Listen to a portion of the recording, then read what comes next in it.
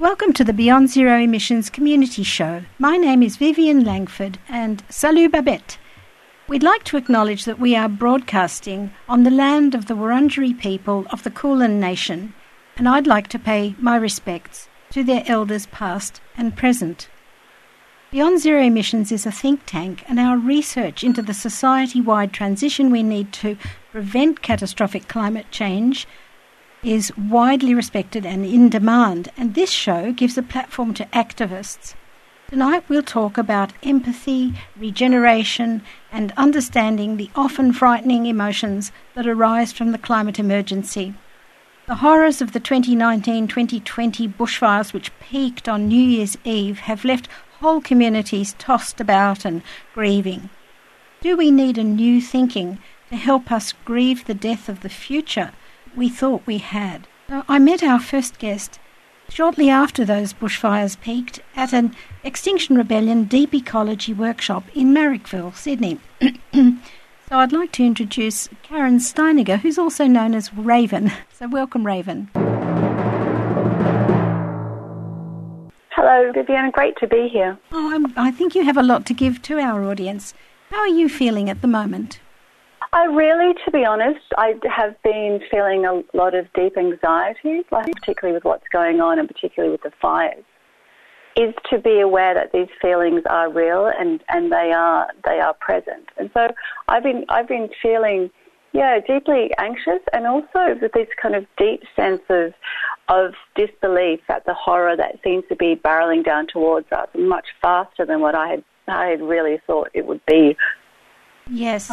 Well, look, many of the people listening are courageous climate activists. I know some of them, and Bob Brown calls them brave hearts. I'd like to know, how do you help people process the feelings, of anger, even of paralysis and fear, as other people around them in society are sort of not in real clear denial, but just changing the subject if climate comes up? I think one thing is to be really aware that these emotions that we're feeling are real, and also we're not alone in feeling them. I think really what we sense to have is like this sense of isolation and this fear that if we even begin to talk about it, we will be contributing to that sense of overwhelm and that sense that it is all too much. Particularly in our society, we need permission to speak, particularly about emotions. And I think, as activists, we tend to kind of go from one action to the next and feel as though if we stop and if we actually sit and talk about our feelings of helplessness, that somehow creates a kind of negativity that will stop us from being able to go on. When we can take a breath and acknowledge our feelings collectively, we realize that we're not alone.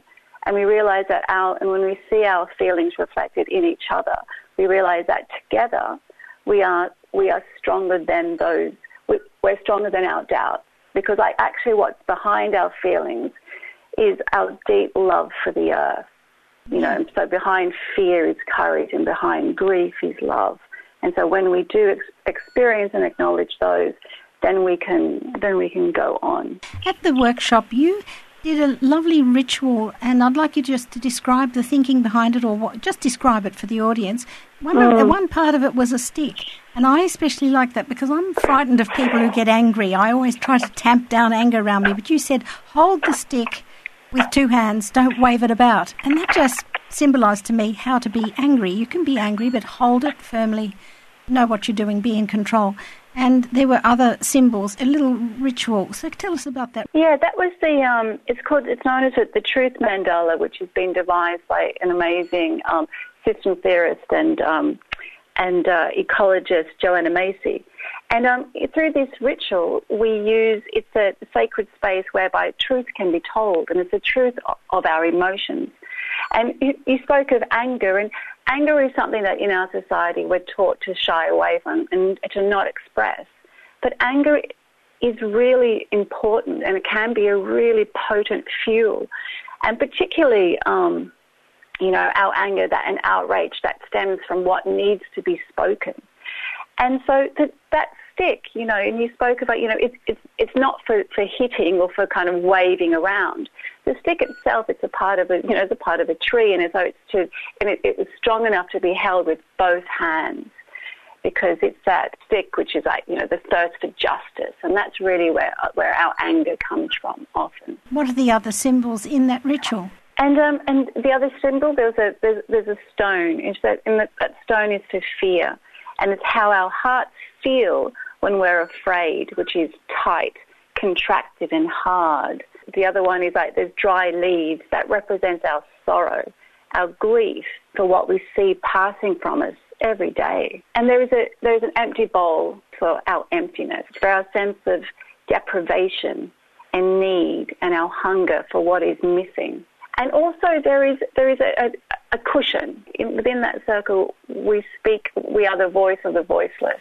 Well, I felt that was more powerful than any religious service. Well, some religious services after the bushfires were very good too, with song and quietness and chosen wise words. But that thing where each person had to express their feelings relating to the objects, I felt that really got all of us together. My next question is about interconnectedness. You emphasised that throughout, and I'd like to read a quote from Martin Luther King, which he was in prison, and people had criticised him for coming to Alabama to interfere. They said he was an outsider. He said, "We are all caught in an inescapable network of mutuality.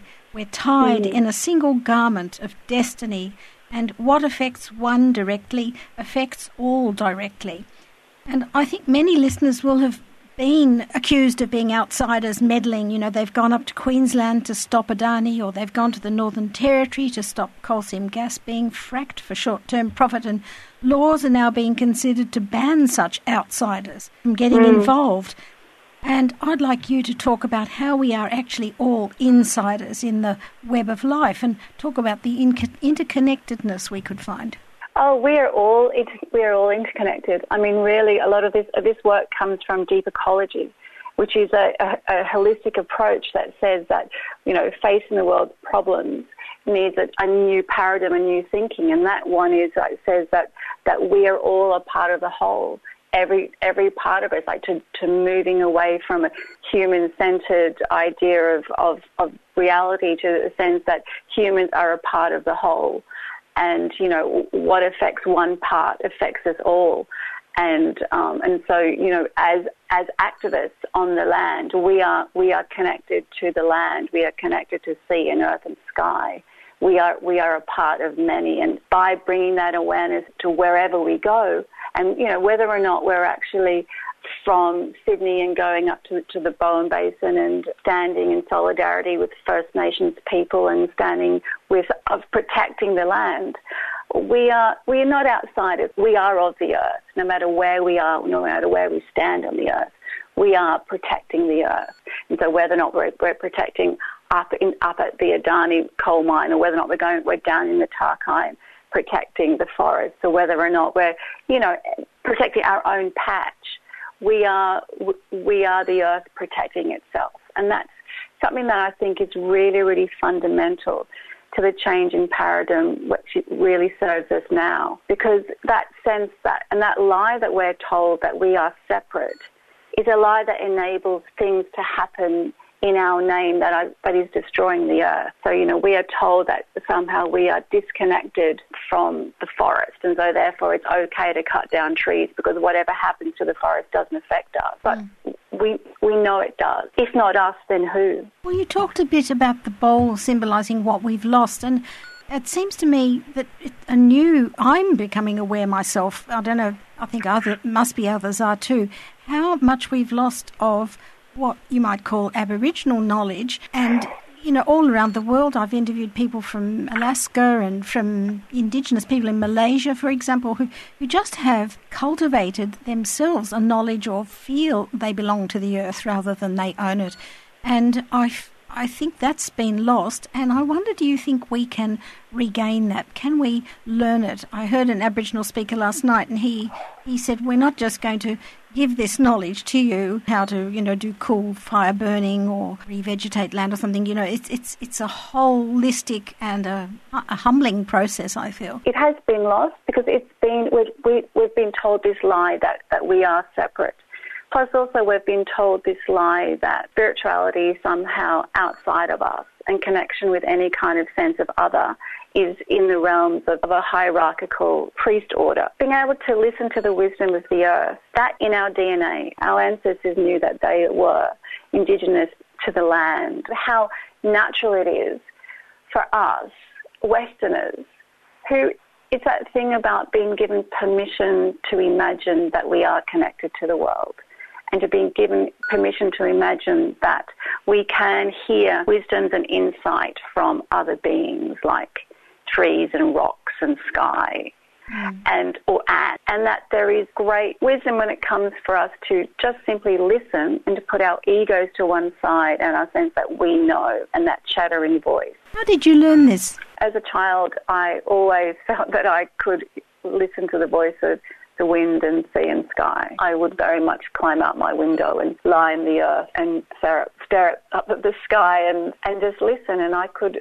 hear the earth. Then as I grew up, I wanted to find my own tribe, and so I began exploring ecofeminist spirituality, and I began particularly delving into the works of a writer by the name of Starhawk, and she writes very, very eloquently on our shared spirituality in that sense of the sacred with the earth. And that then I felt as though I am not just this lone, slightly bonkers kid running around hugging, talking to trees. All of us have it. Well, at the end of the Deep Ecology workshop you conducted, you did an exercise that's been pioneered by John Seed and Joanna Macy called Council of All Being. And I've interviewed people from Wild Law talking about, there's a river in New Zealand that's now been given sort of legal status, and the traditional people there are there to protect it.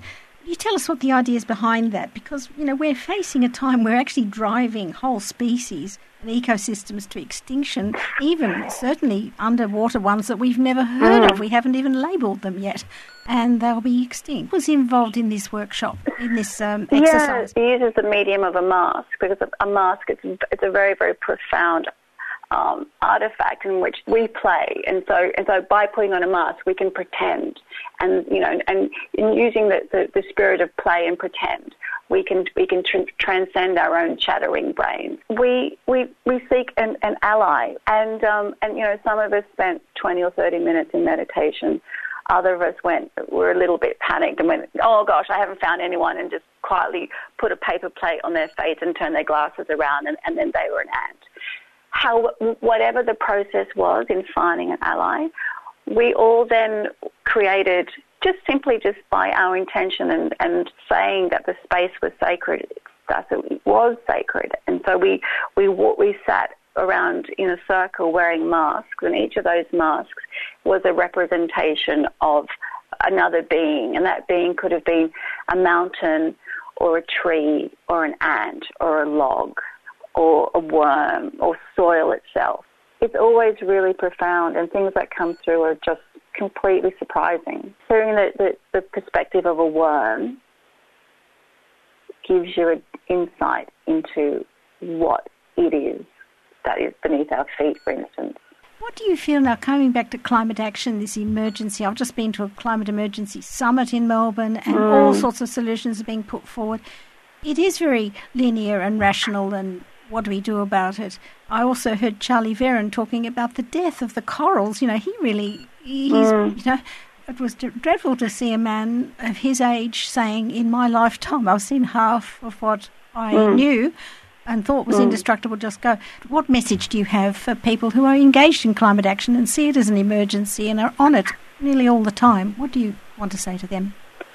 I would say to them, bravo, good on you, fantastic, amazing amounts of love and courage. I would also say to them that they are not alone, and that when they have those moments of deep, deep grief and overwhelm, like we all do, just to remember to sit on the earth, put their feet on the earth, because they are supported by worm, by grass, by the land, and they are seen by all the beings with us in this fight. Like we are such a part of the interconnectedness of all things that all we need to do is kind of lean into life, and life leans back towards us. And as well to think that what we're doing is sacred work. So, we are, as activists, we are sacred activists because we are life defending itself. And that's why we do what we do. So that was Raven, who conducts deep ecology workshops, and she made a lovely list for us of books and things to look at, including that book by Joanna Macy called Active Hope, and I'll attach that to the podcast. So thank you, Raven. Brilliant. Thank you. Bye-bye. After talking to Raven, I thought it would be interesting to hear an Aboriginal perspective. This was at a session called Bushfires and the Climate Crisis, How Do We Make 2020 a Transformative Year for All Creation, given by the Interfaith Centre of Melbourne at St Michael's Uniting Church in Collins Street. And the person was a Wiradjuri man.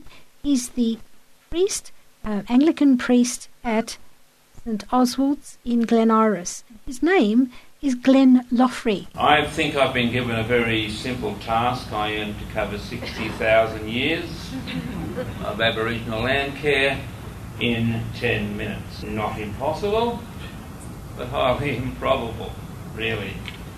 And it's an interesting issue that we are often asked as Aboriginal people to have a voice on matters such as this, and yet at the same time it's highly unlikely that we'll have Margaret, an Australian Aboriginal Prime Minister, anytime soon, because we can't even get a voice. In terms of land care, and in terms of what has gone in the past and what happens in the future, I can only say how we as Aboriginal people see it out of our own Aboriginality. There is no Aboriginal spirituality. You are Aboriginal. It comes pre-packaged in your body because you are born out of the ground under a tree. You are born on country and you bring with you all the wisdom, the knowledge, the experience of everything that has gone before you that is in the ground underneath your body. Sometimes BCP, before Cook and Phillip, there was a practice that when babies were born, they were laid on the ground while the mother went to another place and the aunties looked after her. And there was a simple process you modern people will understand. You would probably call it uploading the software. It was making sure that the hardware got the information it needed, that the body bonded with the earth beneath it, and it was at peace with it in case that child did not live for a long period, but had everything that it needed to be fundamentally alive. Because we're born under a tree, out of the ground, we carry the country in our body. It is why things like the bushfires cause us much deep grief, because it is the burning of our own existence. It's the scorching of the earth from which we are made. And it is the scorching of our kin. Our kin is not simply human beings, those who are related to us through elaborate and very complex and complicated kinship networks, but it is the animals, the birds, the waterways, the mountains, the valleys, the insects. They're our kin. They are a part of our kinship network because how we understand it is that we are indigenous of the universe. We are of our entire world. We hold the entire universe in our bodies and our bodies are held in the entire universe. For us, how we see it is our universe is as far as you can see in every direction, up, down and around, and that is what we have the custodial ethic or the vocation that to look after. One of the mindsets that has to happen if we are going to make any changes to how we live in this country is that we must forget that it's about human beings. We must forget it's about eternal progress. We must forget it's about a straight line.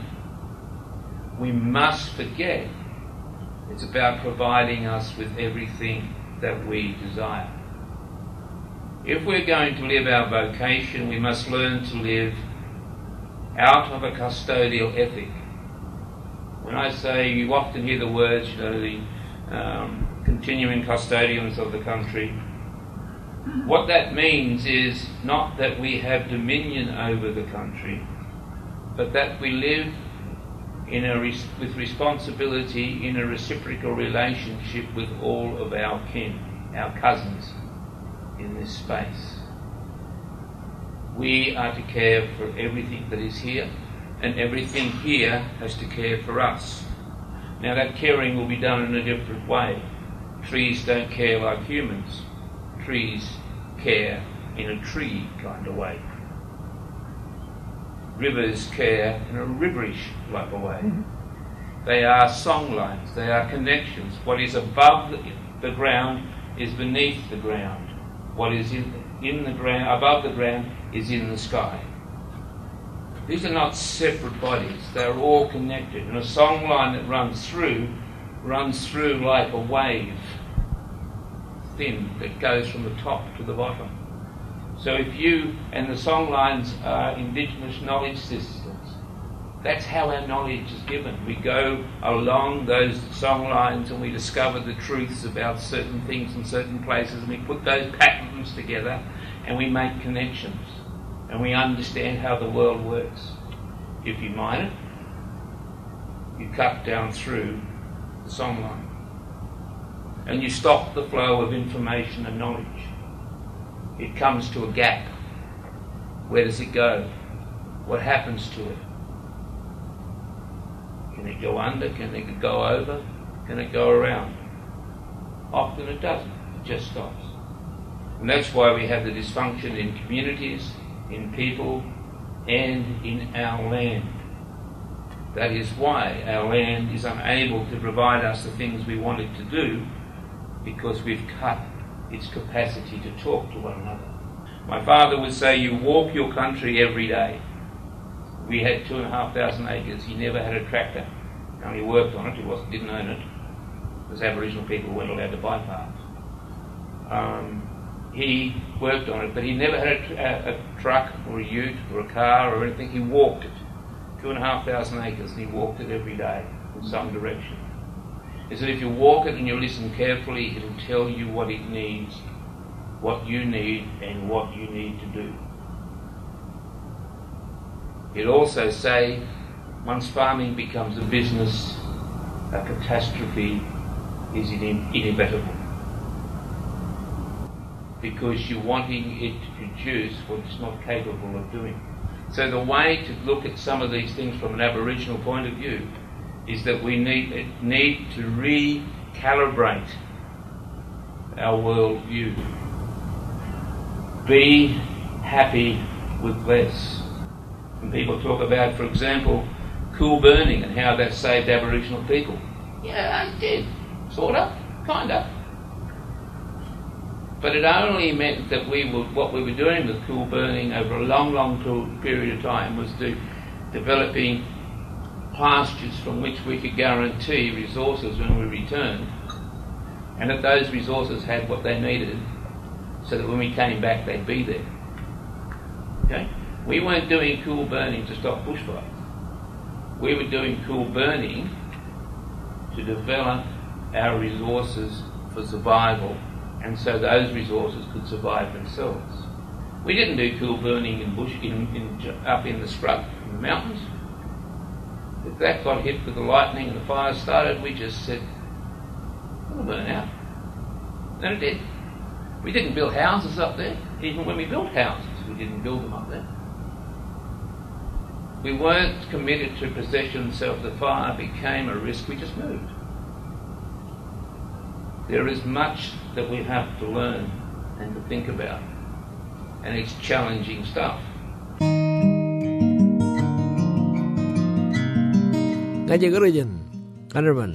This is Stephen Pigram from up Broome Way, Yawuru country, and it's great to be down in Melbourne, and you're listening to 3CR Community Radio. Been here for a long Rita time. Gyorfi is with us to talk about building a culture of empathy.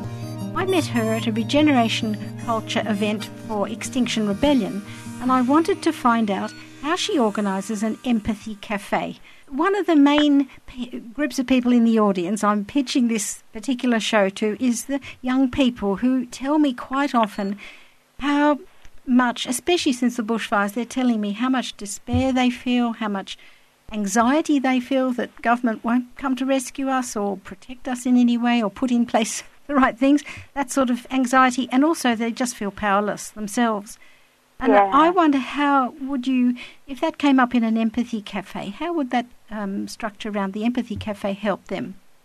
The phrase non-violent communication is also known as compassionate communication. It was a term coined by someone called Marshall Rosenberg from the States.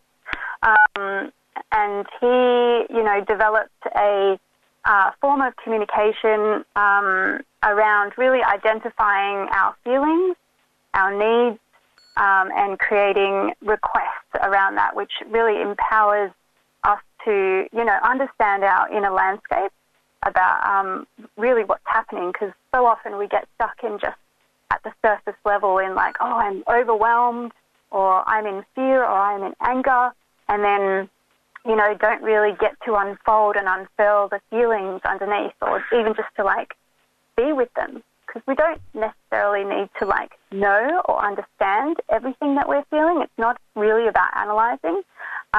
It's actually about allowing ourselves to just acknowledge the feeling. Because, on another note, the Australian Psychological Association, the APS, has also, I think quite a few years ago now, put out a document about how to nurture empowerment in the climate emergency that we're facing. And they have their own model as well. And, one of their core things is about acknowledging the feelings and that being a very healthy thing to do. Yeah, well, you mentioned the word needs there, and I think you can touch on the feelings. I'm feeling overwhelmed, or I'm feeling despair. But how do you then, it can often be quite a futile discussion. The two people just reinforce themselves in how bad the situation is. So how would you get down to what that person needs? Yeah, well, so first of all, I guess identifying feelings and needs is can be at a personal level. If I understand what I'm feeling and needing in any conversation, then I can be empowered to understand what I may do about it. And that may or may not be, up to somebody else. It's really something I can empower myself around.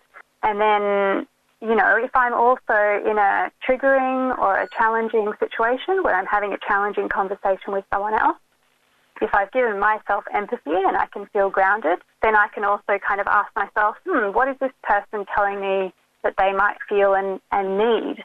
And the needs really come down to the 5 basic needs that Maslow speaks about in his hierarchy of needs. I guess the basic need is the physical of shelter, food, water, air, physical needs. The next level is safety, so creating our own sense of safety, which is also physical, emotional, mental safety. The third level is a sense of belonging, so we all need to be able to belong and feel like we fit in our society somewhere, because we're quite social creatures. The fourth one is about esteem and identity. So we need to have a sense of purpose and, solidity and confidence in who we are and what we can do in the world or how we can contribute. And, the last level is about self-actualization and like that, the affecting of that contribution in the world. So really reaching our full potential and coming into our wholeness. So in an empathic conversation, you might reflect back to the other person what you think they need. Yeah, and I guess it's kind of about guessing feelings and needs. So there's something called the empathic listening ladder, and the guessing feelings and needs is really like the top end skill of the empathic listening ladder. It takes a little while to kind of switch the filters on in our ears in terms of like listening from an empathic place, and we are really just guessing someone else's feeling and need, and we might not actually like say, oh, are you feeling sad right now, because it might be quite touchy to, you know, name someone else's feelings. So you might just guess that a little bit in your own mind, and you might just focus on guessing the need. Oh, do you need a bit of rest right now, or is it space that you might needing, or is it comfort? You might even skip the need entirely and just kind of focus on the request. Okay, what is like the action that, and who is the person that is going to be doing the action? Is it you, or do you need to ask for support? This takes me, I've got a hypothetical example that I've read about a lot just recently. I think like some of the bushfires leave firefighters and even people in the community totally exhausted. You know, they've been acting on the adrenaline, they've been working as well. A lot of those people were farmers who are also farming and then going out and fighting fires, and they just kept going. No one could have believed it would have gone on for so long, but a lot of them must be at an absolute low point. And I read in the paper they said that often people are too exhausted to reach out. There are services, but they're too tired to reach out. And I wondered how just an ordinary citizen, how could you reach into them to prevent them going into the worst spiral of post-traumatic stress or total isolation and loneliness? Yeah, well, I guess I feel like I need to state a caveat that I'm a counsellor. I'm not a psychologist. I'm not a trauma expert. No. But I have been informing myself a bit from different experts that I've heard through the Australian Bush Adventure Therapy. They had a session about, what it's actually like for people, firefighters or just community members that are within the fires, and how trauma is affecting people who even have counselling experience and psychological experience. They really suggested a few things. So one is if someone is really in a trauma situation where, they're kind of still in a very high level of shock, they might be finding it tricky to even fathom what they might do about cleaning up their property, or they're having trouble even just fathoming how to function normally in life. That's a very different level. People at that level might not be able to really kind of process their feelings and needs, because their whole body is kind of in a state of shock still. And really to just get their somatic or their body moving and helping them with doing practical things around their property might be the best thing. And I think that's, from my understanding, that's the kind of stuff that Blaze Aid and other organisations like that are doing. They're going to people's properties and they're actually going, okay, what do you need to do? Cool, I can see you need help with this, and I'm just going to help you with that. From an empathic point of view, really just being so super kind and being with what is coming up in the person, whether they're in high trauma or not, or whether they're, in high levels of anxiety or lower levels of anxiety or anger. Or the biggest skill is just being with what is and accepting that as a normal part of the processing that their being and body is doing. Because the ultimate underlying foundational thought there is that humans have agency, and, our whole body is an intelligent being. It's not just the brain and the mind that's healing, can heal. It's the whole body. So it's it knows what to do. So that intrinsic knowing is within that person somewhere. And so just to support that process to unfold. That's really interesting. Yeah, it does make sense. It's helpful. I'll just tell the listeners, Rita said the best thing to do would be for us to have a little practice. So I'm going to be like Michael Mosley. I'm going to subject myself to this nonviolent communication, which sounds very soothing anyway. Rita, could you have a little conversation with me and then tell the listeners what you're doing, or, step in and out of being my empathy listener and then be the analyst of it. Okay, so the question I'm going to pose to you, Vivian, is what is alive for you right now in the climate and ecological emergency? Alive for me right now is the worry I have about people giving up and being in despair. Okay, so I'm hearing that there's something around people being in despair that's really affecting you. Is that correct? Yes, because I feel I need to cheer them up, and I come out with all these positive solutions because I've been doing this radio. I have been thinking about climate change for so long, but some people are kind of just waking up and going, oh my God, and, especially the animals, that's worried them. And I there's an element even of irritation with me. I just feel like, oh, come on, just embrace it and get into the action. Okay, right. So I'm hearing that you've been immersed in this world for quite a while, and a part of you really feels like you want to cheer other people up. Not really cheer them up, but activate them, sort of mobilise them, get them to, I feel like saying there's no time for despair, let's be brave, because all the groups that I mostly talk to, the active groups, they are just like that, they are brave. Okay, yeah. So you really want to somehow either tell or motivate people to be brave. Yes. Okay.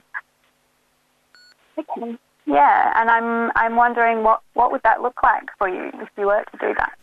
Well, a lot more energy. I feel people who tell me this are kind of almost lethargic. They're almost limp with what they're feeling, and I think energetic would be a sign of getting involved.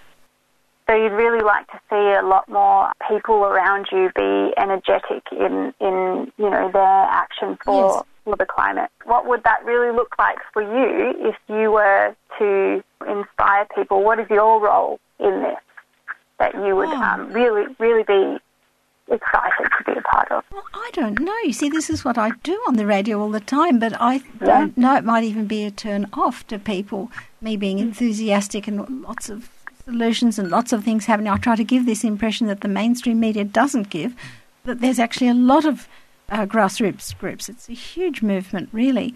And I don't think I perhaps talk about it the right way, but I don't know what it would look like, because obviously if I did, I'd do it.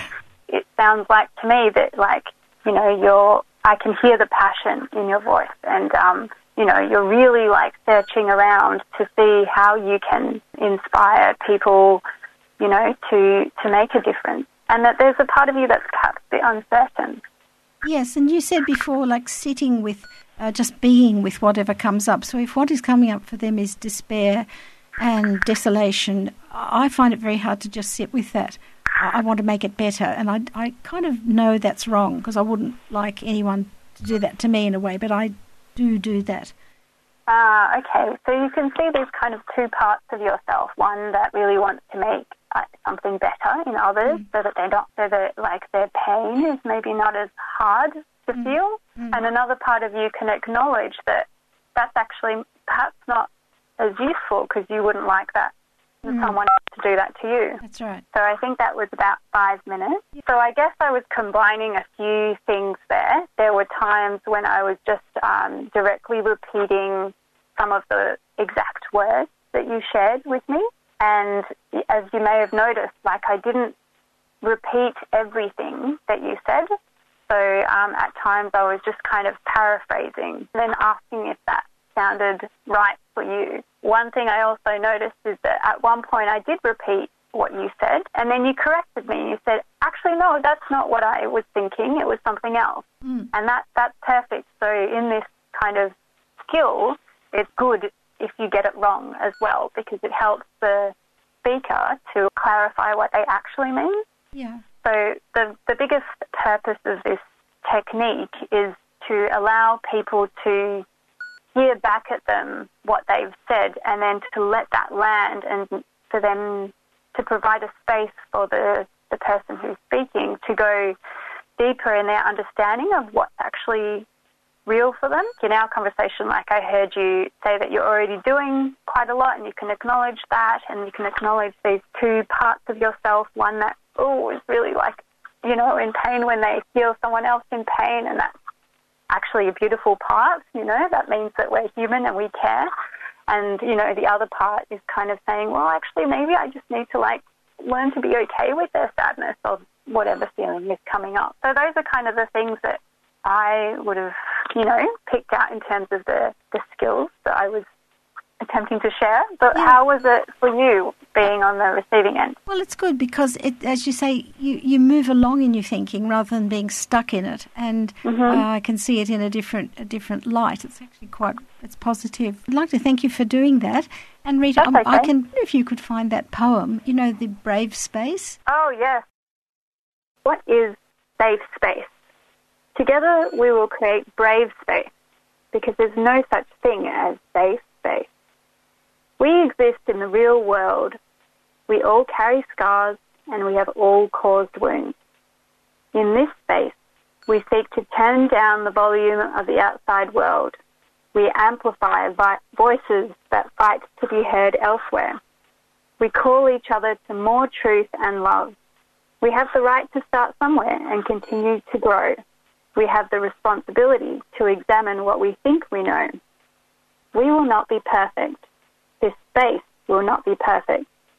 It will not always be what we wish it to be, but it will be our brave space together, and we will work on it side by side. This is the Safe Space poem by Mickey Scott Day Jones. I'm on the lawns of Canberra, and we've just been at a citizens' assembly on mental health and climate change, and one of the people there made a very interesting comment about the way to make mental health professionals much more available to people.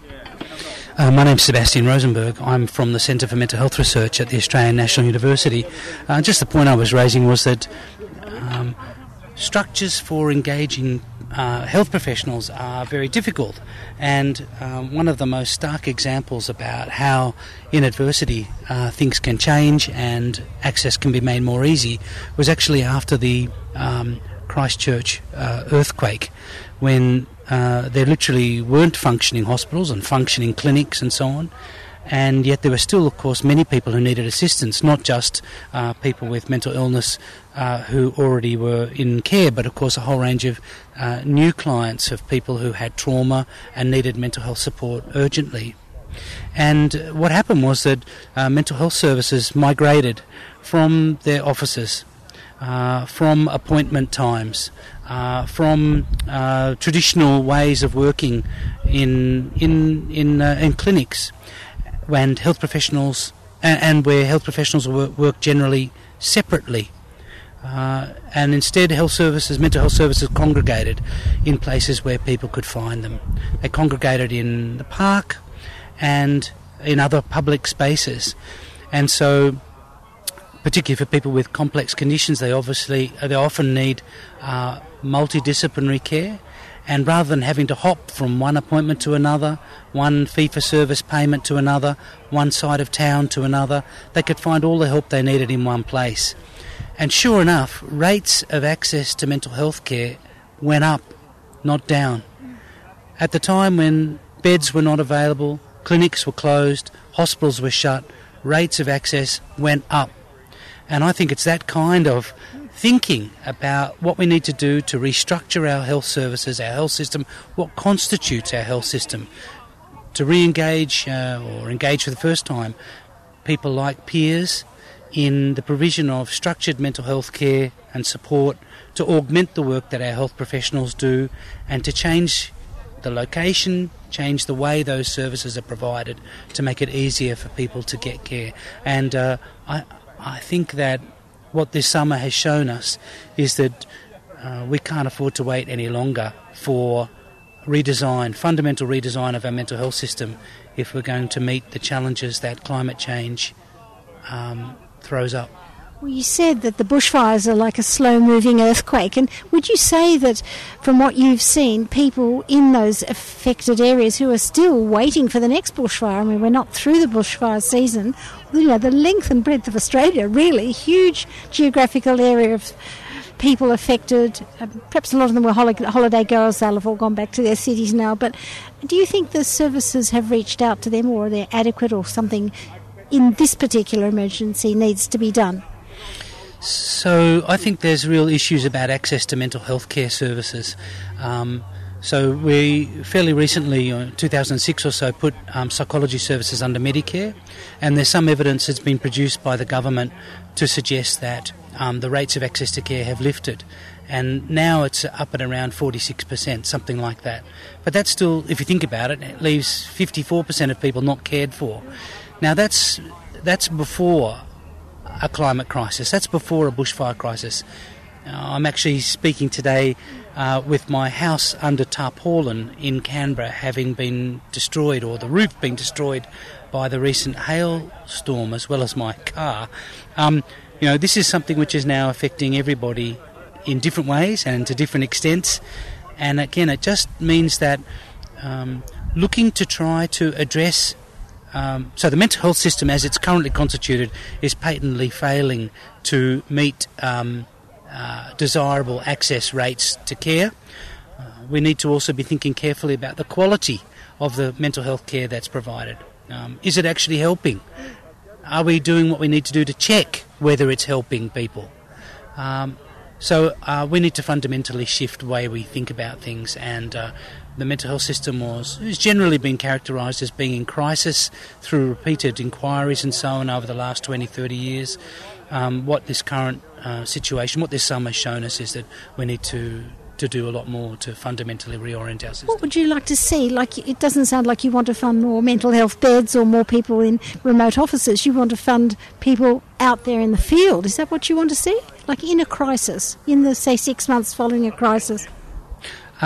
Look, there's a mixture of things which are going to be needed to happen. Obviously, there's a need for some clinical services and support, particularly for people who are going through trauma and so on.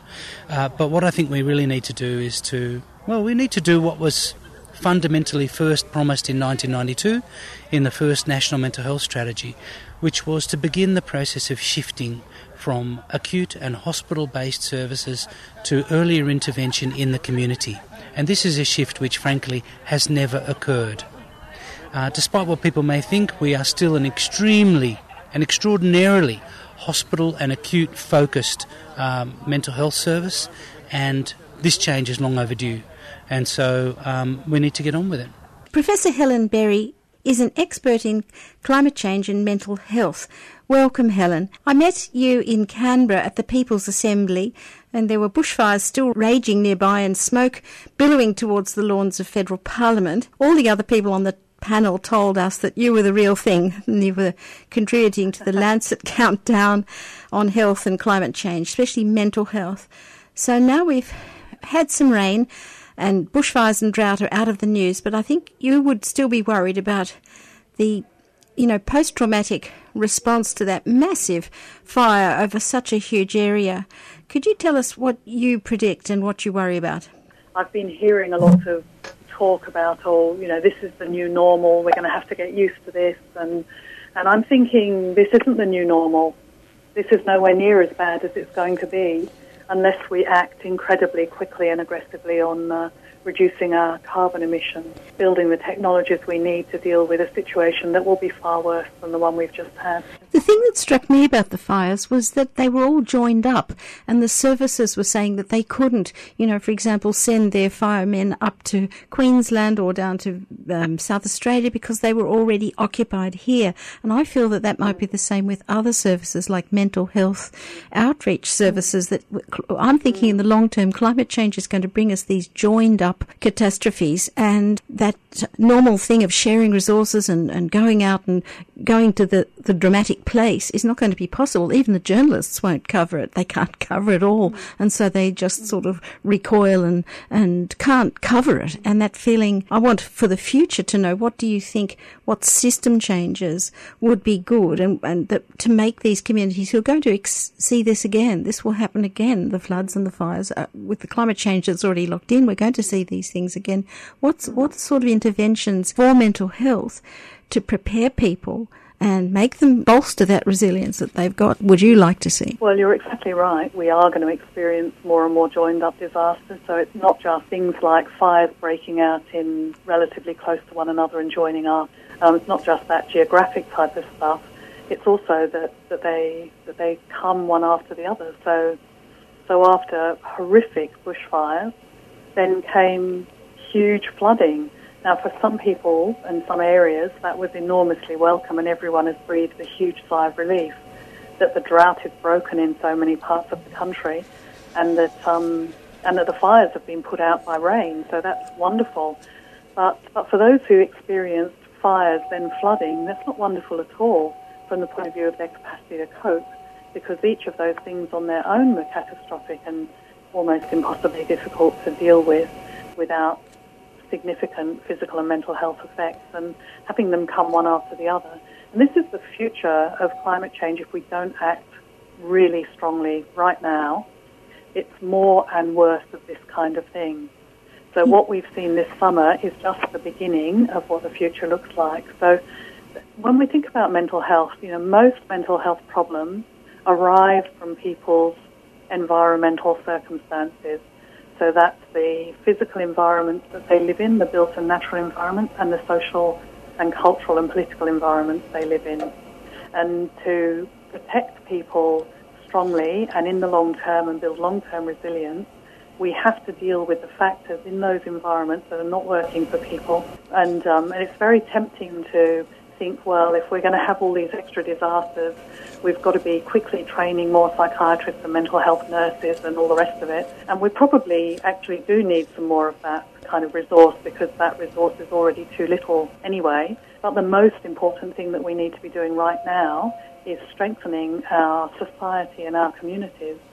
And that means addressing issues like growing inequality, growing poverty, growing gap between the rich and poor, where we have a growing group or proportion of the population which is struggling, and a group at the other end with increasingly obscene wealth that isn't being shared. So that kind of thing has to be addressed. We have to address the trustworthiness of government and politicians so that people can begin to trust what they say and cooperate with them. We have to engage in the process of addressing the underlying causes of global warming, and we need to engage the Australian population in that work, because one of the most important ways to help protect people's mental health in the face of what gets called an existential threat like climate change is to give people the opportunity to act and to do so effectively in a way that can help them to what's coming and also mitigate it getting any worse. I interviewed the people after the Tathra bushfires, and one of the councillors there from Bega Valley Council, she said she was having a sort of oral history group for people to tell their story, individually to tell their stories. And this group met every week, and they were, I don't know how it was going to turn out to be an exhibition with artwork as well or something, but she said it was very helpful for those who wanted to tell. Other people just didn't want to think about it anymore, but still the telling and the supportive environment really helped that little community just hang in there, and they're famous in that area for being very on the front foot with confronting climate change. So I read in your article, you sent me an article called The Pearl in the Oyster, about a Canadian group of very marginalised people who really weren't working together well as a community, and the psychological problems they had there were just getting worse and worse. But there was an intervention there called The Road. Could you tell us a bit about that? Community building that would in fact have a psychiatric flow on. I love the story because it's the story of a young psychiatrist, Alexander Layton, and his wife, and he was sent to a small community in Canada, and he was supposed to be the psychiatrist for this community and go and treat people's mental health problems because their mental health problems were off the scale. And so off he goes as a young man, and goes his wife with him, and thinking, oh well, he gets there and starts doing what psychiatrists do.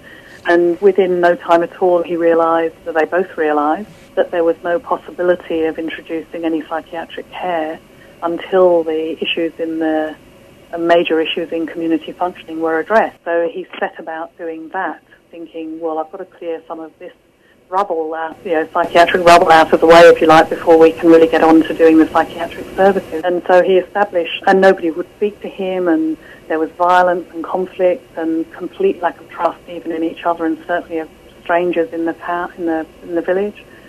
So it took him ages to get together a little group of people to talk to about this, but eventually he managed, and started a conversation about what they'd like to work on first. To his surprise, they said they wanted to be able to show movies in the community, which of course in the 1920s were new and everyone was doing it and wanting it, and of course they had no way of doing that. So he thought, well, okay, this is, I would have expected them to choose something else, but if this is what they want, fine, let's do that. So he organised a project for them to do that and help them answer all kind of questions like, well, where are you going to show the movies? And so they decided they had a little community hall, so they decided they'd do it there. So the next problem was the community hall didn't have electricity, so they had to figure out how to get electricity connected to the community hall, and that involved raising some money. So then they had to raise money within the community to figure out how to do that. Of course, they had no idea how to do any of these things, and were in constant conflict with each other and couldn't manage a project, couldn't manage money, couldn't plan, couldn't do anything. So he supported them to learn all those skills, and they did raise enough money to put electricity on in the hall, and then they could have movies.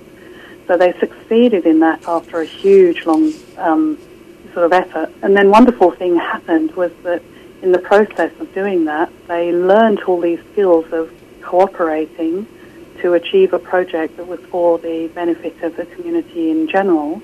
So they learned a stack of really useful skills.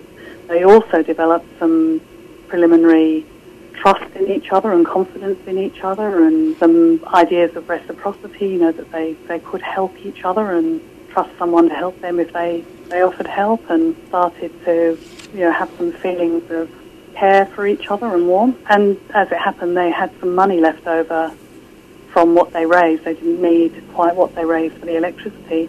So they were then able to go through a conversation about what they'd spend this next bit of money on, and from then on, the process of the community coming together to do these kinds of projects for itself as a whole sped up, and it got to the point where the community looked and felt exactly like any other community in that area.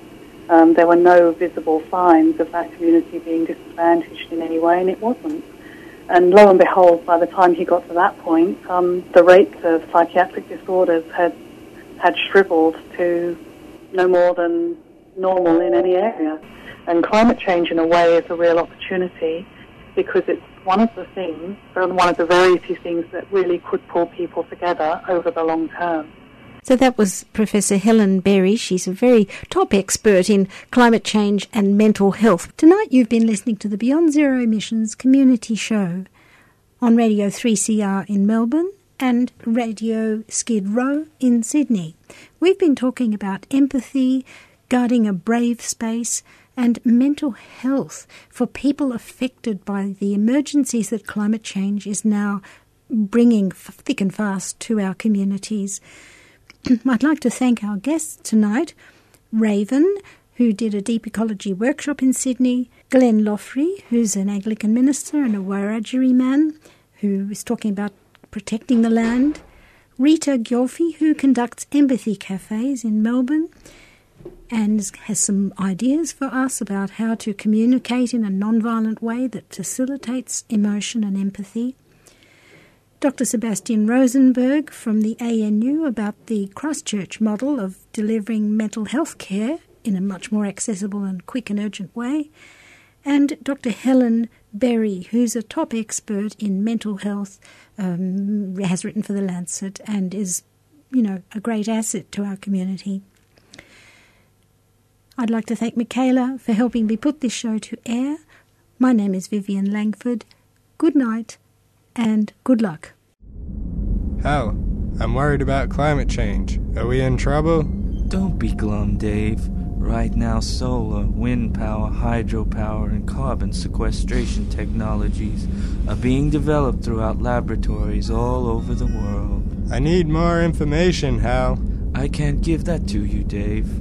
Tune in to BZE Technology on Fridays, 8:30 to 9 a.m. on 3CR. When? Fridays, 8:30 to 9 a.m. on 3CR.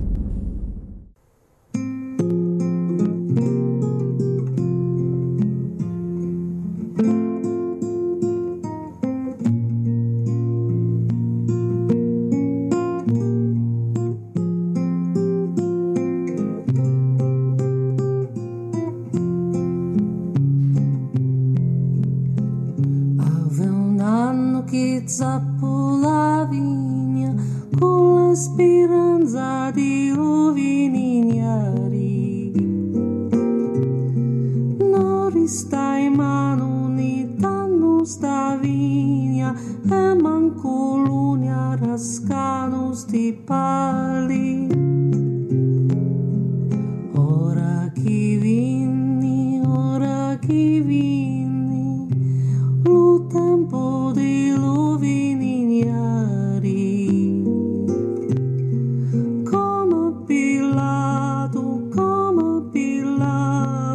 come appillato mi lavo le mani.